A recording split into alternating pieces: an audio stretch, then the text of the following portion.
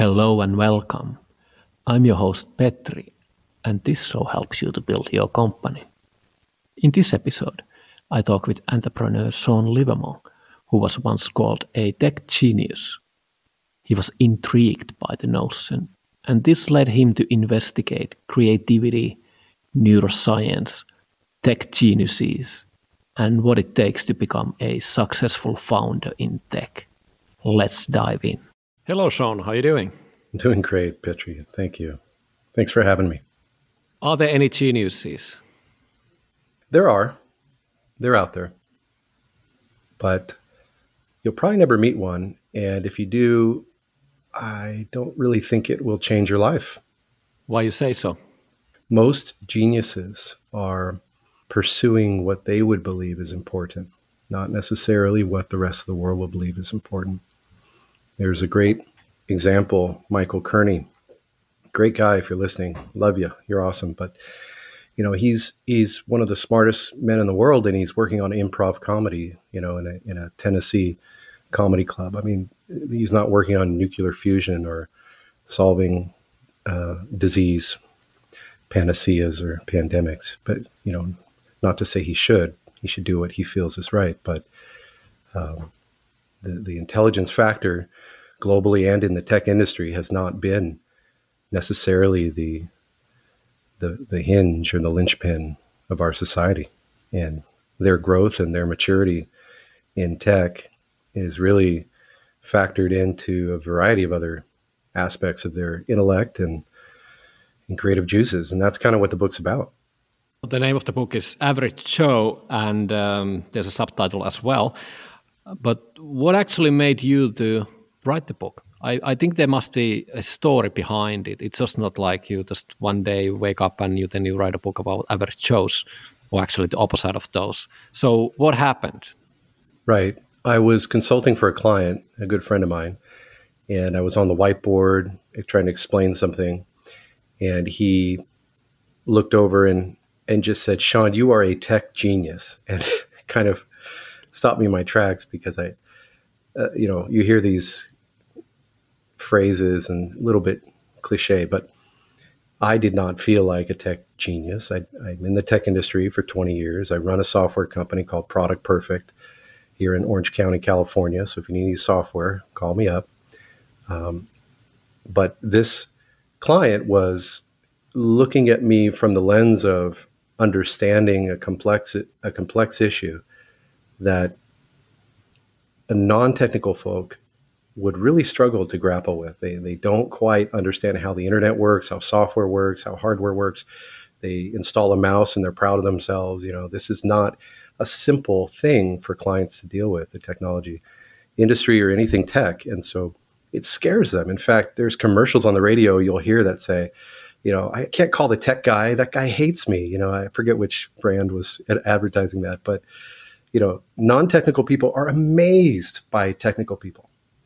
And friends and family, when you tell them you write code or you work in the tech industry, their eyes get big. And, wow, that's cool. How do you do that? How did you learn that? It looks so complicated.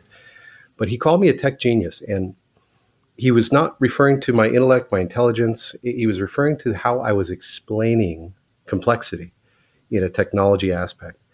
And so that feeling that I had in that moment resonated. And I think it caused me to then spin quite a bit more. And I dug into the topic of perception. And in the other books I've written in the technical programming language focus, they didn't really cover a topic that anyone could read. And I always wanted to write a book that hit the business shelves and I could walk in the bookstore and pull it off and say, there it is, here's all my ideas. But, so this is kind of 20 years in the making of everything I've learned, and it puts it into the very narrow and very focused line of thinking of intellectual capability, creative capability, and the technology industry career. And those three lines of thinking and topics flow together, and they interweave, and they culminate to present a thesis. And the thesis is that there is no tech genius.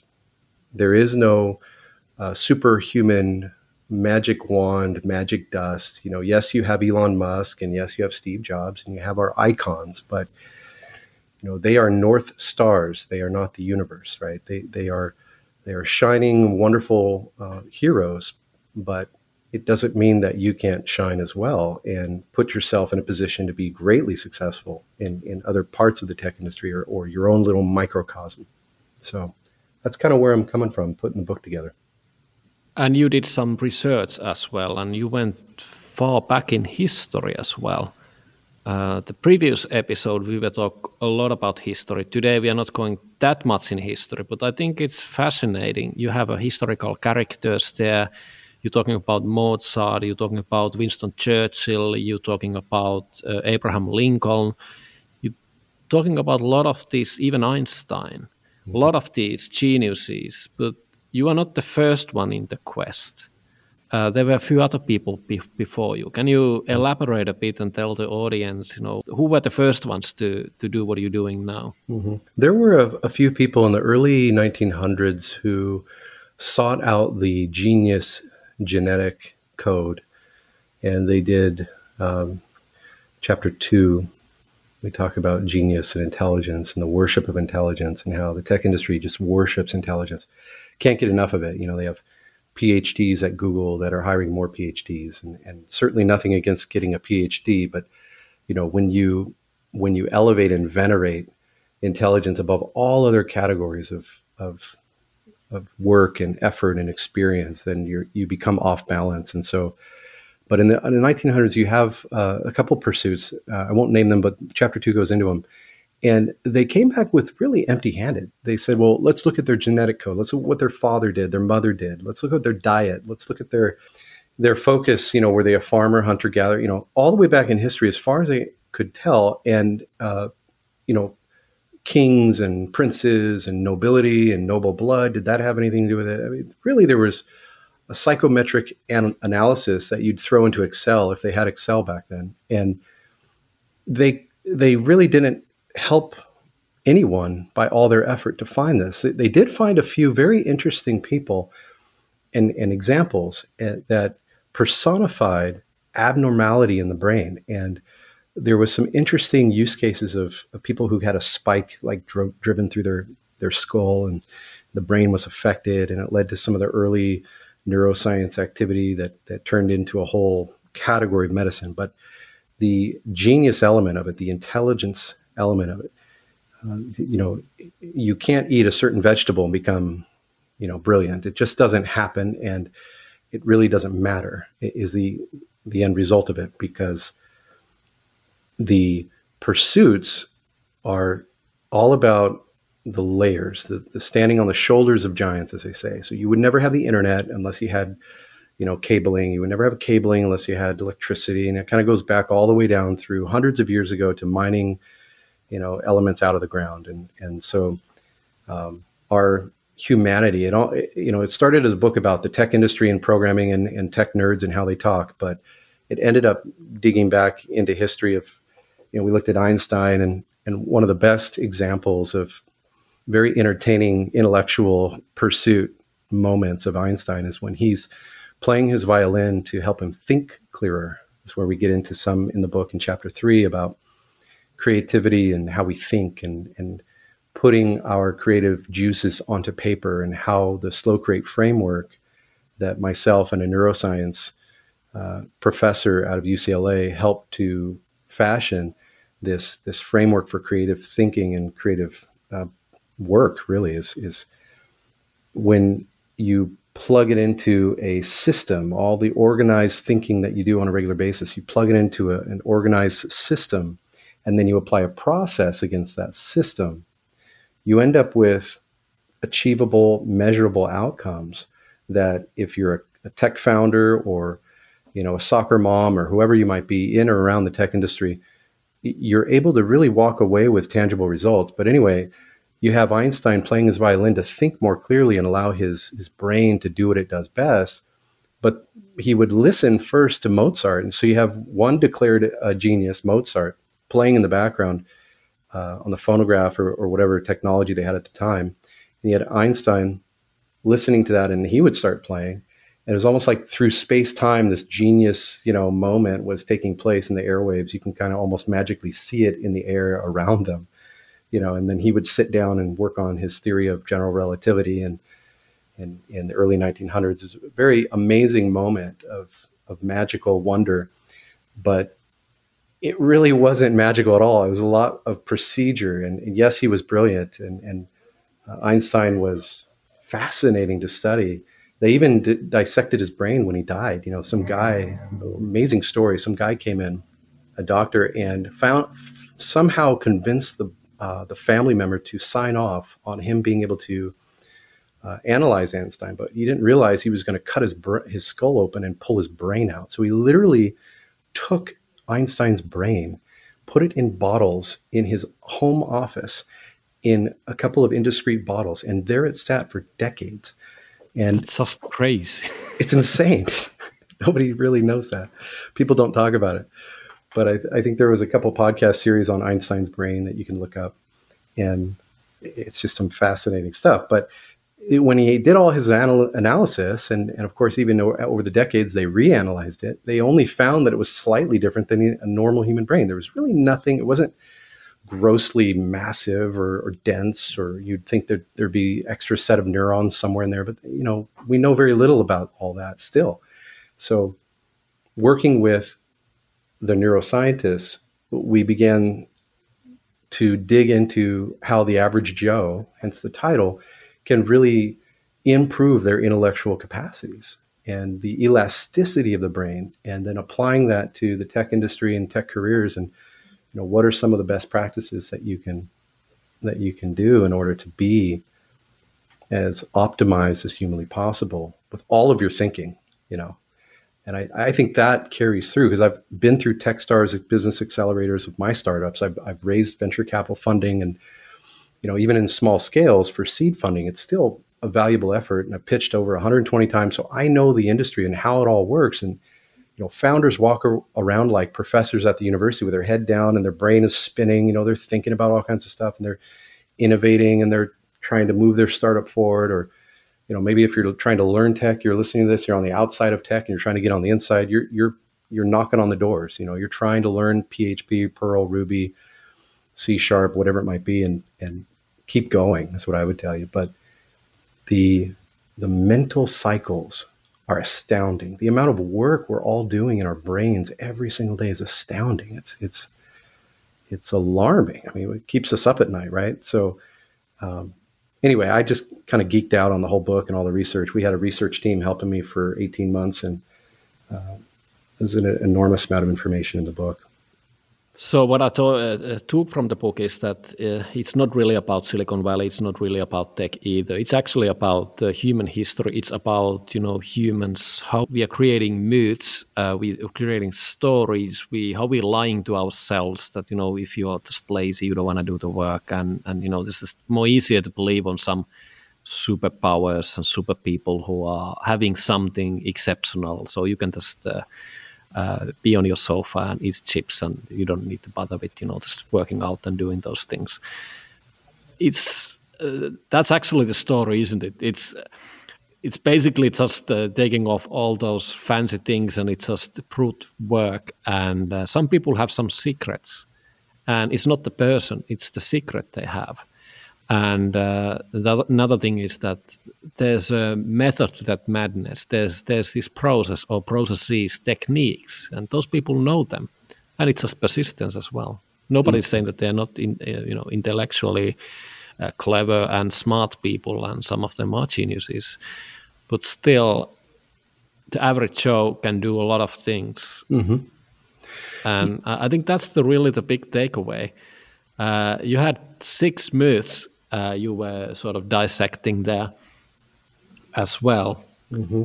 Do you still remember them by heart? Yeah, absolutely. The tech genius myth is based on 6 claims, right? So claim number 1 is that genius is required, that we all, in order to be a tech genius, you have to be intellectually superior. You have to have something in you that is special intellectually, where you can do advanced calculus and nobody else can, right? You can write code. I think that claim number 1 ties to the ability to write software, right?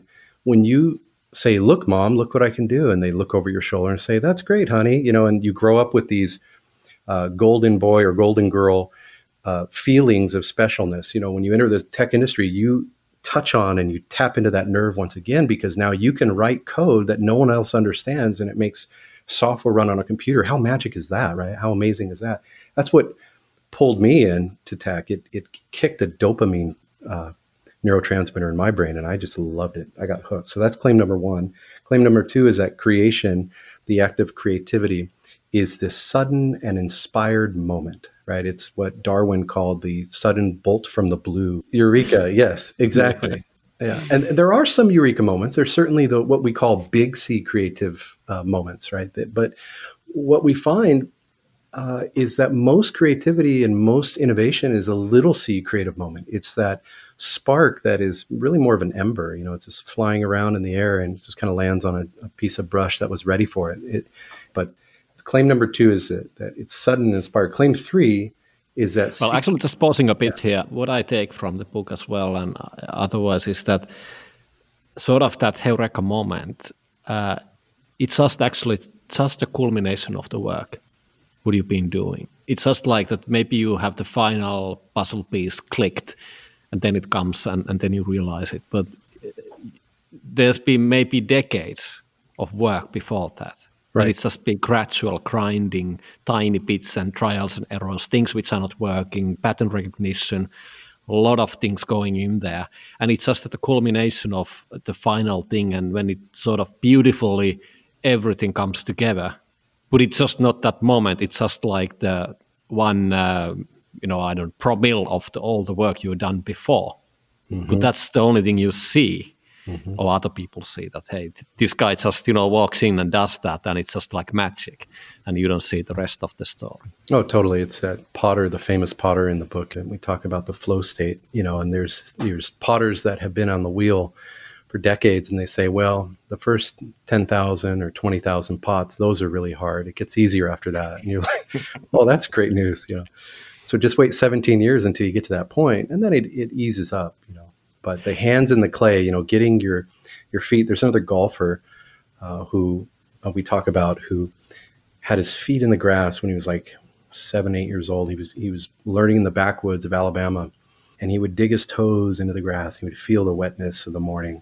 He grabbed the club, and as he would grow into his professional career, he got a chance when someone offered it, and somehow he got connected, and he got a caddy, and they promoted him, and he would dig his fingers back into that grass, and his body would feel what it felt for decades. And the fingertips of the developer in tech, those are some very interesting, powerful fingertips. They can do quite a bit, and they're already knowing not to click the certain key versus the other. And there's this muscle memory that you feel as a professional, no matter what you're doing, tech or not, that you cannot fabricate in a quick code camp. You can't do a boot camp and, feel like, oh my God, I'm going to go out and, win the world. There's a level of rhythm and iteration that your body needs physiologically. Something in there has to be checked. A box has to be checked before you'll pass the litmus test for most careers,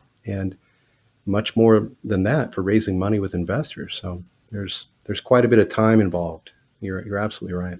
Niels Bohr, the famous Danish physicist and Nobel Prize winner, he once said that an expert is a person who has made all the mistakes that can be made in a very narrow field. And that's just hard work, isn't it? It's just like that all the other options are already exhausted. Yeah, it's hard work. And the listener may say, oh, that's bad news. That means I'm screwed. No, the work that you're doing, and certainly there's no magic pill, right? And that's obvious. And if you thought there was, I'm sorry to break it to you. But when you invest decades of your life into a career, technology, or an industry, and that industry, whatever industry it might be, I don't care if agriculture to space tech to,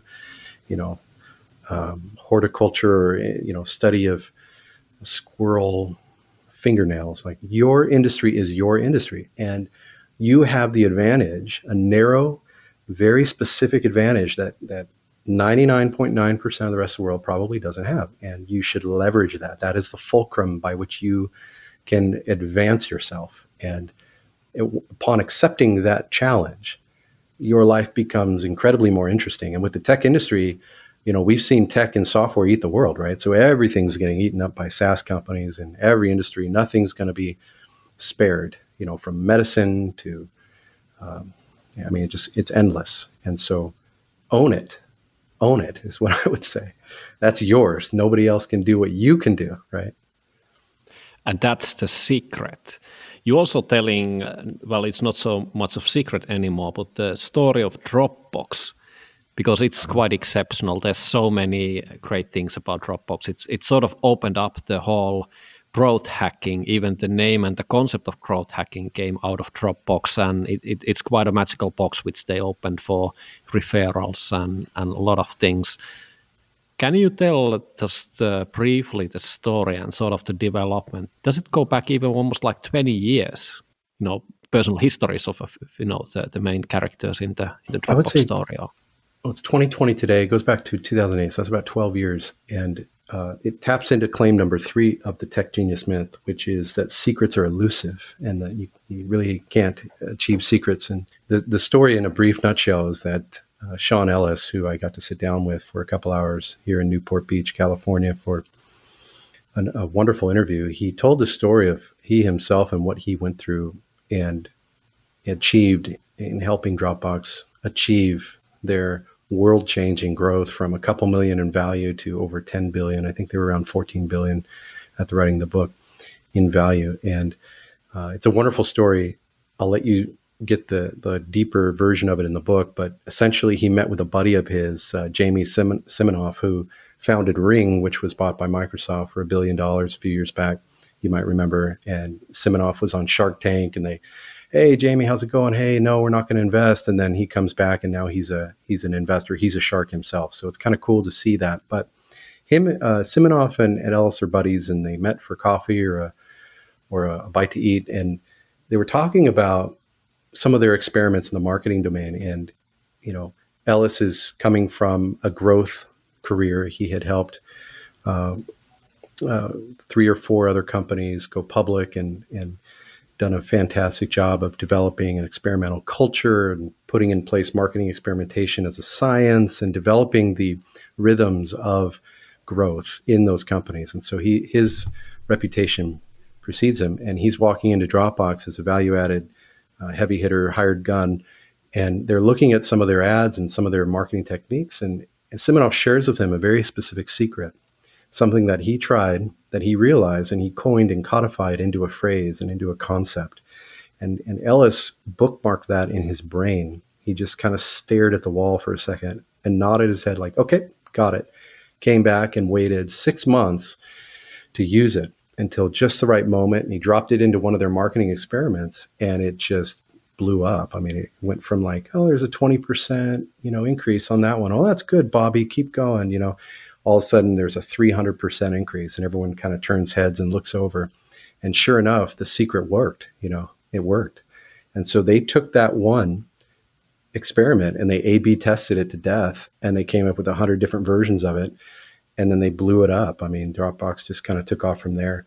And that secret, though, is a great quintessential example of isolating yourself. If Ellis would have been isolated, if he would say, I know everything, I know what I'm doing, I don't need anybody else, y'all should listen to me, there's danger there. That's the surest path to failure. But he continued to collaborate, and he invoked his network, and that worked. And the information was proximal, right? And the proximity of information is very key for founders and for tech professionals, marketing professionals, innovators. You really want to be proximal. And if you're pulling yourself away from the conversation, I know introverts, I'm one, we love to sit in a corner and read a book and everyone be quiet, but you really do have to carve out your calendar to have that back and forth, but whether over Zoom or in person. So it's a wonderful story. While you were talking with Sean, and did you get the impression that it was kind of an accident or happy coincidence that he got the secret? He was not looking for that thing. It just, was dropped to his lap. Siminoff just sharing his knowledge and experience, and it just, because he said he sort of bookmarked, but there was no no sort of a placeholder to put it immediately. It was like, okay, nice thing. I just keep that in my mind. He was not like, hey, I need to do this. Can you figure out what could we do in order to, this thing to happen? I think it was raw material. I think Yeah. that, it reminds me of another story in the book about Groupon.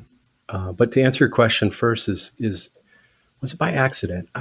Partially. I think it could have very well failed. And the experiment might have led to just yet another failed experiment. And they just hit the dismiss button and start a new one, new campaign. Okay, whatever, and not even think about it. But the other thing is that if he would have not gotten the secret from Simonov, I'm not sure that, you have more knowledge of the case, but because there was something particular what he had figured out. It was if I remember correctly, it was like both of the parties need to gain something. So if you're referring, that's what the Dropbox did. You also gain a bit of more disk space. It was not just the friend you're giving. Both of you are getting it. And that was the secret sauce. And then you needed to tweak and find the sort of the exact right proportions for both parties that it has the optimal value for everyone. But because that wasn't common knowledge at the time. And I'm not sure that, would it has happened the same way if that piece of knowledge that this is the thing, this is how you should be doing. Because one way, giving referrals the regular way, just, you give someone something, but you're not getting anything. What I understood by reading the case that, that didn't work. It was this magic sauce which made the difference. Yeah, it was. And they called it the principle of mutual benefit. The idea that party A is benefited, party B is benefited, and the platform by which they are both on is benefited. So it's truly a three-part triangle, and that is spinning in the air. And Simonov was able to grab it out of the ether and put it into words, and I think that's the trick, is when you can observe and you can codify and pull it out of the ether, stick it into a phrase, and then share it with other people, and then have evidence to back it up. You have now found a secret. You have taken information that you digested, that you have observed. Your data becomes transient. It can be communicated. But the principle of mutual benefit would have been discovered by anybody at some point, right? Someone would have figured this out. And we would have, instead of Dropbox, it would have been some other brand that we would have been using. Maybe, a newcomer or an established brand. Who knows? But yeah, that was the principle. But it ties into Groupon and what Andrew Mason discovered, even predating Dropbox by several years, is the village mindset, that the principle that he discovered that made Groupon the fastest growing internet company in history at the time, or fastest growing company in history of all companies, was the village mindset. And the village mindset is the idea and the willingness of other people to participate in my transactions. It led to the sharing economy, where we're allowing other strangers to sleep in our bed, that investors said, that'll never happen. No one's coming to my house and sleeping in my bed. Oh yeah, they are. And it's going to be the biggest hotel in the world now with Airbnb, right? So these principles, these beliefs, they're a thesis, they're theories that are easily destroyable. You can discount them very, very easily. Your mind discredits it, right? And because you yourself wouldn't be willing to do something. But anyway, Mason took that principle, and he was running one company, and he pivoted it to save the company, because the investors were kind of unhappy with whatever they were doing at the time, with some sort of journalistic endeavor. And he pivoted, and rarely do pivots ever work scientifically and statistically, but this one worked, and boy did it. Now Groupon has since languished in the never-ending trough of despair, but we hope the best for them, and we'll see what happens. But these principles, they're out there, and can you figure them out? Can you codify them? Can you put them into a phrase that can be communicated? That's the challenge, right? So that's a part of this claim number 3, and the book kind of teaches you how to do that to the best of my ability, and from the evidence and stories that we were able to find. So it ties into claim number 4 about growth, and that's the Dropbox story, but that growth is magic, that there is this magic dust. Some people seem to feel like there's magic dust out there, and if I don't have the magic dust, then I shouldn't be doing tech startups, or I shouldn't even try, right? And so I find that to be fascinating because you have people like Elon Musk launching stuff into space. You see him on YouTube with the SpaceX. I love Elon. Well, no, not really, but he's an interesting character to study, at least. I guess some of his employees say he's not very nice. And I think one day he fired like 700 people. And, there's a lot of articles. You can Google it and take a look and see what the journalistic press has to say about him. But the magic dust that he carries is widely held as some of the best dust out there, right? So, Bezos and Musk and some of these guys, they just look in one direction and the stock prices move around, right? So, yeah, that's what we see now. The number one billionaire in the world, Jeff Bezos. But, if you think about it in the early 90s or even in the late 90s, that was not the case. It was just completely different story. If you also look Elon Musk, he went through hard times. There were times, Christmas coming and both of his companies are bust. Well, they're technically almost, I guess, just almost like going under during the financial crisis, Tesla and SpaceX, and he's putting everything in. In many cases, there's this other side of the story as well. It's how much you're willing to sacrifice. Nothing comes easy usually, and it's a lot of dedication, and I think that's one of the things which sets apart those who are really dedicated. They just have sort of like a compulsion to get this thing done. They really want to see something happening. They are so driven by whatever the objective is that they just don't give up.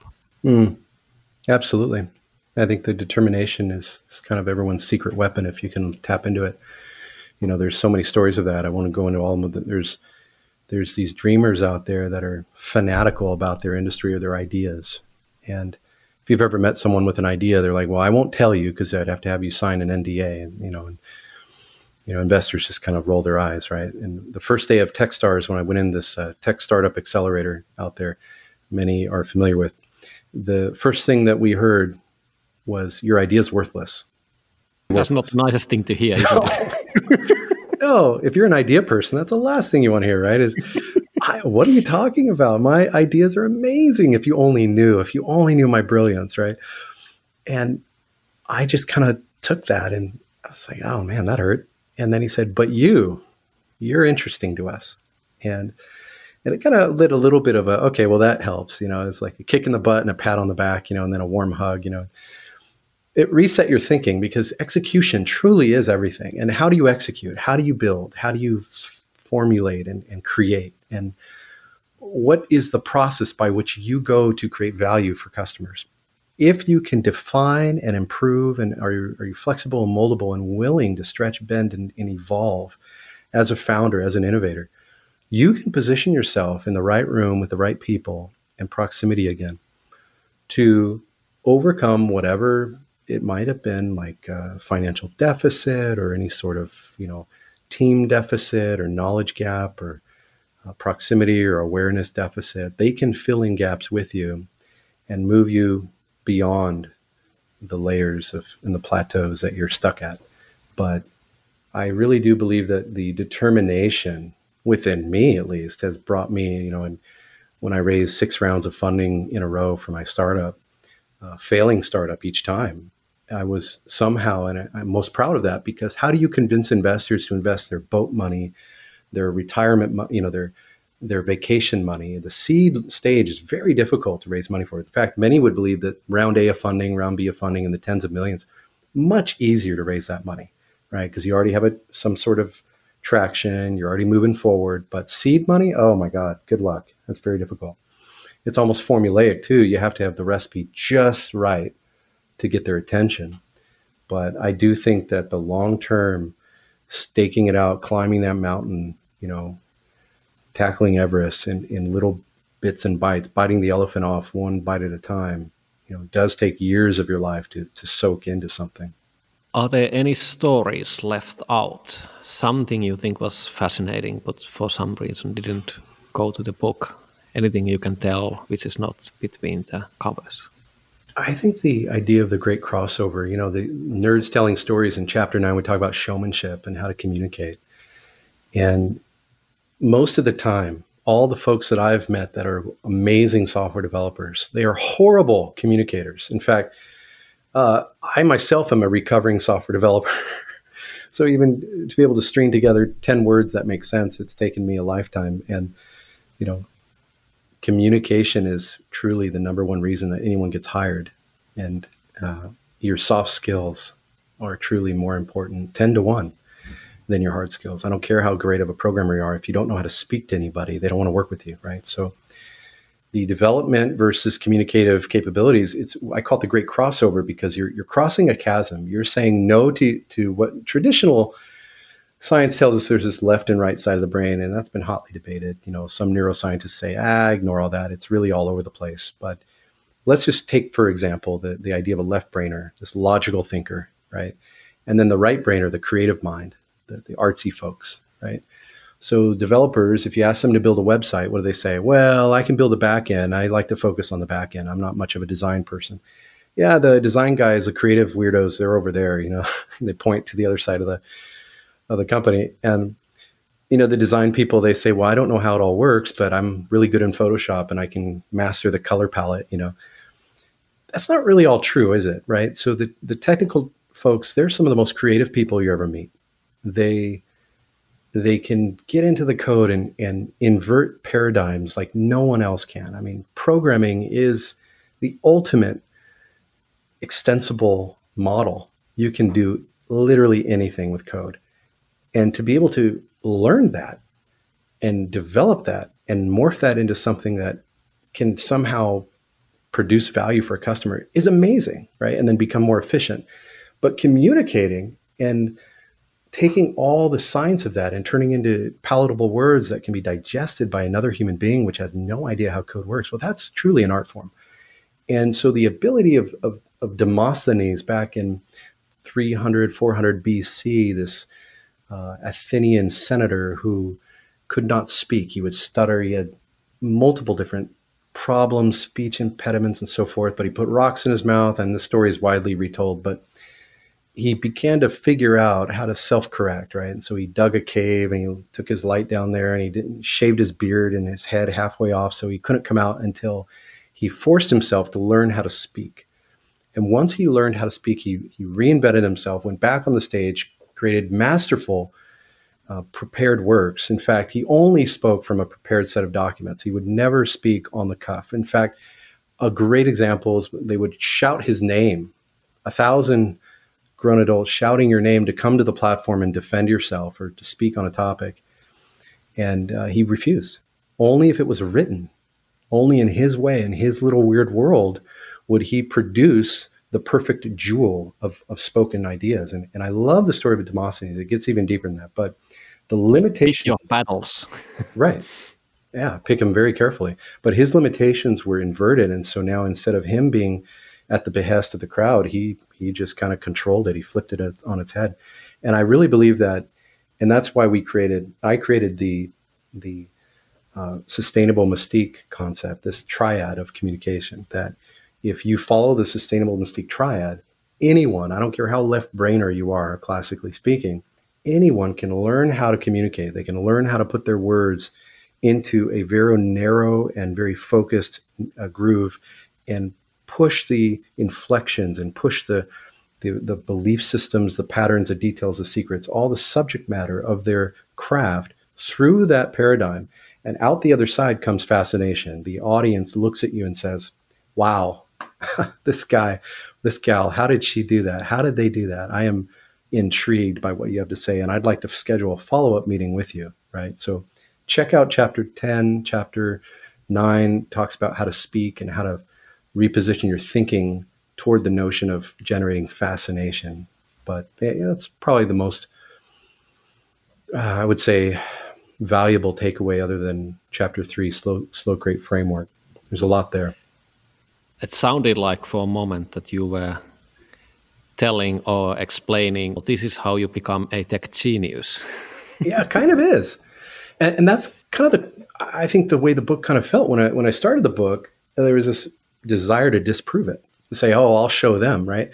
And halfway through, I realized, no, that's not right. It's really, I'll show them. It's an inverted of that. And I'm twisting my hand in the air right now, if you can see me.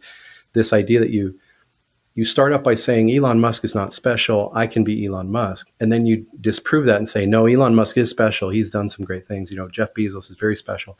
They do have something more. What Thomas Carlyle in 1840, the Scottish philosopher that we open the book in chapter 1 with, he talks about this great man theory, right? This great man with something more. Who are these people?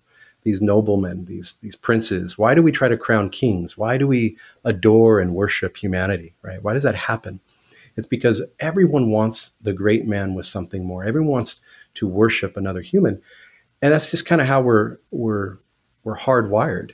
But the reality is you can be the tech genius. You can twist the paradigm and you can, quote, become the myth, right? And so it's all over the website. I use that phrase, become the myth, because it's the truth that you can, and I know that I speak with ignorance of your scenario, of whoever's listening, is, you don't know me and what I've been through or what I'm dealing with in my adversity levels. And certainly if you're in dirt floor and you don't have internet access, you don't have access to education, well, that is different. And there's some pyramid of needs that we need to address there first and get you help. But as you develop in your career across the world, just found out this morning the book's going to be translated to Chinese, and someone picked up the rights, so excited about that. Wow. Hopefully Congrats. India, yeah, thanks. We hit the bestsellers list on Amazon for the first weekend and hope to hit that again soon. But, I think people resonate with this idea of becoming that myth, of being that tech genius, of twisting that paradigm. And if there is any formulaic answers, then what are they? Let's dig into that and practice those rhythms and up our game. And that applies to anyone in or around the tech industry, meaning if you're already developing for 20 years, great. If you haven't written one line of code, great. Both categories of people can up their game. They can improve. And you also mentioned this theory of someone who said that there's like a big sea and a small, or was it tiny sea? But the idea that creativity, that, we already spoke about that one great moment where everything sort of becomes clear. But in reality, creativity is just something which is really mundane. It's just what happens every day, and it's these tiny things, and everybody is creative. It's so normal, it's so average that, we should not even talk about it. Well, it's additive, right? So the building of thesis and theories and hypothesis in the creative process itself was something that Graham Wallace in 1949 and prior had developed this replicable pattern of creativity. And his 4 steps come together, and those turned into something else called thought fluidity. And another gentleman called it the nagging pull. This nagging pull, this pebble in your shoe. What is it? What am I trying to figure out? What am I doing? What's left? What's the unsolved? And that is a small C moment. Those firing of neurons, they're additive.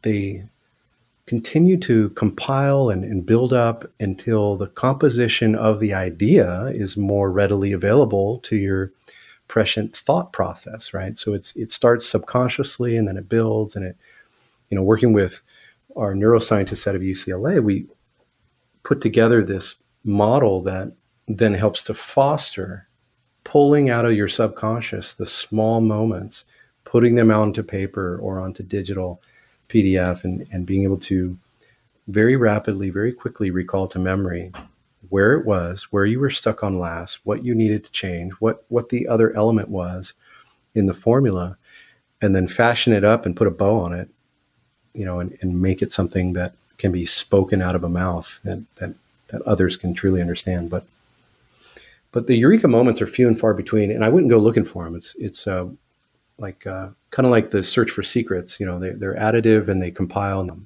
they build up over time. But in the subject matter, you got to have your hands deep in that subject matter, continuing to crunch through your patterns, details, and secrets, and be organized. And I think one of the things I noticed, which this is actually a huge tragedy in our industry. Everyone is so freaking disorganized. They're so darn smart. But you ask them, hey, where did that one idea that you had go? Oh yeah, I forgot about that. Or hey, did you develop that? Did you put a business plan together? No, well, whatever. The business model canvas that's out there where you can plot out a business model.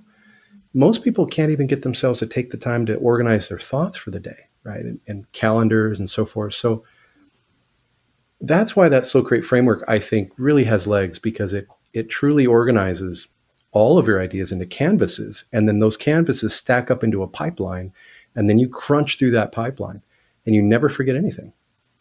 So. And in the middle of the canvas, so it's not exactly in the middle, but I think somehow I put it in the kind of center, is the ladder, the mindless part, which is the work, isn't it? Yeah, we call it the mindless work ladder. And so that LADDER is an acronym. You let go of the details of the subject matter of the problem domain for the L. You playing the violin. And what Einstein did, wasn't that actually his method of doing this? Playing the violin. Yep, it's stepping down that ladder. And his violin work activated what's called the default mode network in your brain. So most of the time when we're walking around making decisions on a daily basis, we use what's called the ECN, the Executive Control Network. And so we're saying, hey, should I pay this bill or that bill? Should I eat a burrito or a hamburger or a salad? And these decisions are trading off future versus present. There's a lot of factors that are going on, but the ECN is firing, and scientists used to think, well, that must be where all the energy's being used by your brain, and that must be where all the activity's happening. Well, actually, when that shuts off and you start daydreaming, the default mode network fires on, and it's this binary switch, on, off, on, off. So when one is off, the other's on, and so forth, and they keep handing it off, passing the baton back to each other. And the default mode network consumes 60 to 80% of all the brain's energy, of that detectable pattern, at least. And so we know that that's happening. We know that when we daydream, we figure it out.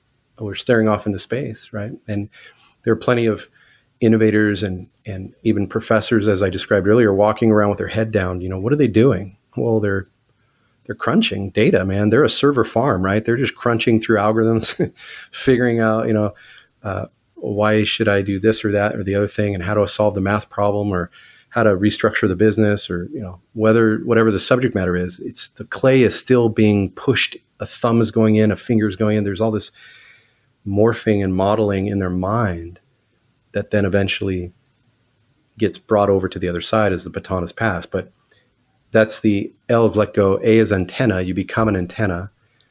D is the drift and daydream. E is to emerge, and R is to recharacterize the problem. So as you emerge back from that mindless work moment, you then have a better purview, a better perspective of the problem domain, and you can recharacterize and address the unsolved. And so this ladder becomes especially helpful when you're in the shower. You just kind of daydream, you're thinking about stuff when you're taking a walk, a quiet walk perhaps, or doing the dishes, or sorting numbers, sorting laundry. Anything where you start drifting, that's a mindless work. And the advantage you have is to take a moment to bait the hook, as they say, when a fisherman, before they throw the hook into the water. And this fishing hook, I didn't invent that analogy, that's been around, but you put something on the hook, you throw it in, and you just kind of sit around and wait. What's happening? Well, your mind is kind of feeding off that. It's nibbling, right? It's this fish, and the ideas are kind of just swirling around. It's just kind of this beautiful analogy of the subconscious activity. And sometimes you get a nibble. Sometimes you feel that tug.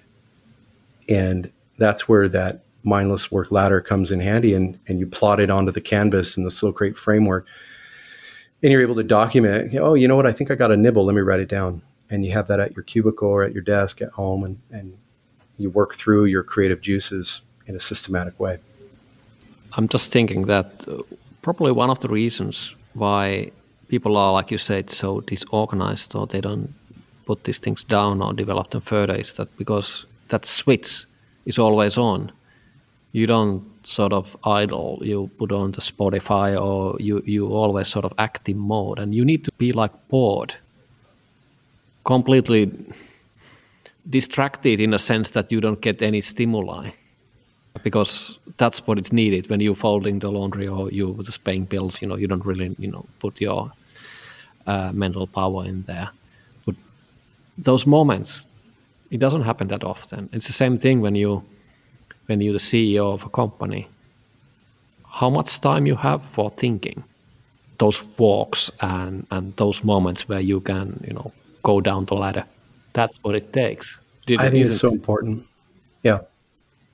So important, so critical. A lot of CEOs have carved out their whole mornings to think, and they don't answer email until the afternoon, or they don't do the heavy lifting. They want to use their mornings where their brain is at its optimal state, arguably, with all the toxins drained from the night's sleep, and you wake up, you get your fresh coffee if you're a coffee fanatic, and you feel good about life again. And the serotonin levels, I've read some scientific journals that talk about serotonin levels being more balanced in the morning, and they degrade as the evening progresses. So, no offense to late night workers. I mean, hey, it works for you. That's wonderful. But scientifically speaking, the morning is where a lot of really wonderful brain activity can happen. And I do think it's critical to take that mental health walk. And we all say that phrase, especially in the era of COVID, we're all working from homes. It's so critical to keep that mental health balance, of course, obviously, but in creative aspects and from the perspective of innovation, if you're not allowing your mind to reset, recharge, level off, you're missing out. You're missing out on the great capacity that you carry with you. I think Thomas Edison said it best, the chief function of the body is to carry the brain around. Our brains are just so powerful. And I sometimes walk around as a programmer would, interacting with the physical realms as if it's some sort of friction environment. I have to wash my hands. I have to get up. Oh, geez, my body needs attention. I need to, take a shower or whatnot. Food and so forth.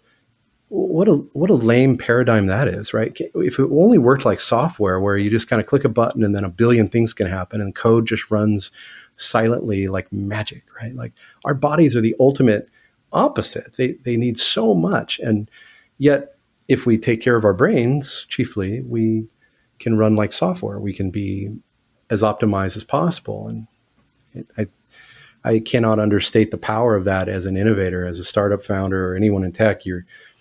You're responsible to care for your brain, and if you're not doing it, you're missing out on hitting that plateau of optimal capacity, right? There's so much neuroscience, history, and other stuff in the book. So what's next? What's next for me? What's next for the book? What's next for humanity? Yeah. Did it invoke some other curiosity, interests, and questions you want to sort of new rabbit holes to go into? Yeah, I'm getting a lot of interest in the Slow Create framework. So I think we'll probably do a book on that. The publisher says they might have some interest there and put it into another round of effort on it, formalizing that, creating a course on that. You can check out slowcreate.com. And by the time you hear this, it might just redirect you somewhere, but something will happen there, I think. And I really believe that there's a few startups still in me, and I'm probably going to be looking into some of the curiosities that I've been toying with over the years and see if I can develop that and continue my craft personally. But writing is a wonderful outlet, and I think it's a great use of my mind, and so I'm looking to continue that pursuit, but not sure. We'll see. So you have some secrets. I suppose so. Come on, you just say that it's so important for introverts to talk to other people. Now is your chance. Tell us, your secrets. Tell us the secrets. Yeah, I wish they were that amazing. Well, we don't care. Just spill them out. How to get my 2-year-old to go to sleep on time. That would be, there's a rhythm there. There's a pattern. I'll share that in my next book. What is your favorite word? Uh, I think story. If it comes to intellectual pursuits, I think the word story because it changes everything. You know, when we learn how to tell stories and cross the chasm, I think that ties into leadership conversations, management, leadership. But story is powerful. What is your least favorite word? I I don't really think I have one. I don't know. What turns you on creatively, spiritually, or emotionally? I think the introduction of new paradigms that I had not heard before, intellectual stimulation, where someone says they discovered that gravitational waves may be more detectable than previously thought. I'm like, oh, really? Go down a YouTube rabbit hole with that. But whenever scientists are saying something new has entered the scientific domain, I want to know about that and why that matters and what that's going to mean for the world. I think that ties into inflections and what venture capitalist Mike Maples describes as 4 types of inflections that we talk about in the book. But the ability to see the future, that's really fascinating. And how do you see the future? If you could look at who raised money in the last 10 years and what they were able to do. A lot of the folks that did it and that grew into unicorns, they were usually able to get out of their time machine at just the right moment and tell the investor what the future's like. And Mike Maples calls those guys seers. They can see. And getting a hold of one of those, putting them in your portfolio, that's their number one priority as an investor. And so how do I become a seer? Well, you have to really know what you're doing in a specific category. You can't master all things, although some would argue the generalist specialist kind of paradigm, right? Back and forth there. But I really err on the side of caution of specialism and knowing my subject matter better than anybody else. And I think that's what really fascinates me is when that new information hits the market. What turns you off? I think traditional business that is ignorant of change and working with some of my clients as a consultant, as a software innovator, I try to suppress any sort of gag reflex when they start talking about their legacy software, because that's why I exist, is to convert those legacy systems into brand new web-based systems. So again, if you're out there, Google me, look us up. Product Perfect is the name of our firm. But I think the touch point of a business in its technology footprint is very critical, and it drives the overall success of the organization. So, having an openness to innovation and moving the company forward is really critical. And when they don't, it's unfortunate for them. What is your favorite curse word? I don't really curse. So, yeah, I noticed. We share a secret as well. Yeah, I'm a Christian, and I just try to live a squeaky clean life as much as I can as a follower of Jesus. But I certainly am not judging anyone who does. And I'll say oops, or I'll say damn once in a while. Is that naughty? I don't know. What sound or noise do you love? The sound of my children. What sound or noise do you hate? The sound of my children. No, I'm just kidding. The other people's babies when they're not well disciplined. My own kids, it's fine. I know what they're upset about. But when somebody else's kid in the supermarket screaming, I just assume the worst about their kids, right? So I know I'm not alone out there. What profession other than your own would you like to attempt? I think writing, yeah. Software development and software architecture is my go-to, but writing is probably second. What profession would you not like to do? Sanitation. If you could be a co-founder of any startup in any era, which one would you choose? Tough one. Yeah, there's so many good ones. There's a lot of great companies out there. I hesitate to say Google, but I was getting started in tech in 1999, 2000, right when Google was kind of being formed. And I got letters from Stanford. I could have gone. I could have been rubbing shoulders with Larry and Sergey. Who knows? But probably wouldn't be ready for them. But I think transforming Google from a PhD academia focused organization, being a part of the DNA of that and turning it into more of a very laser focused culture that serves the enterprise a little more directly. Just my 2 cents. Any final words for the audience? Check out the book, averagejoetechgenius.com. Appreciate your support, and thanks for reading it. I think you'll hopefully learn something. There's 100,000 words about this topic, so I'm hoping someone out there learned something. And hit me up online, at Twitter, Shawnee Pants, and averagejoetechgenius.com. So thank you. Thank you, Average Sean. Average Sean. I'll take that. Average is not bad.